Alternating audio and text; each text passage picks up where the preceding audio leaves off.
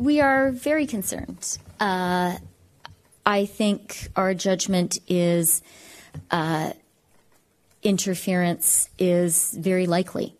And we think there have probably already been efforts by malign foreign actors to disrupt our democracy. What I think we're seeing is something that is happening in many liberal democracies, which is the effort is not so much to secure a particular outcome in an election.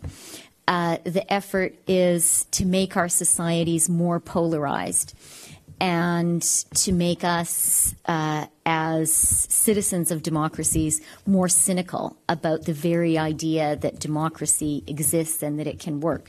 So we're very mindful of it. We in Canada, led by my excellent colleague Karina Gould, who is the Minister for Democratic Institutions, have put a number of measures in place to get us ready to defend ourselves.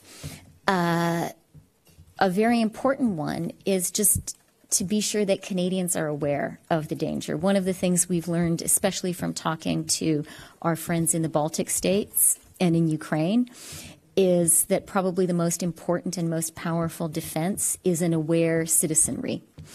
We also, at the G7 foreign ministers meeting and at the leaders level last year in Canada, created what we're calling a rapid response mechanism to help all of us identify efforts to interfere in our democracies and to support one another where we see those efforts.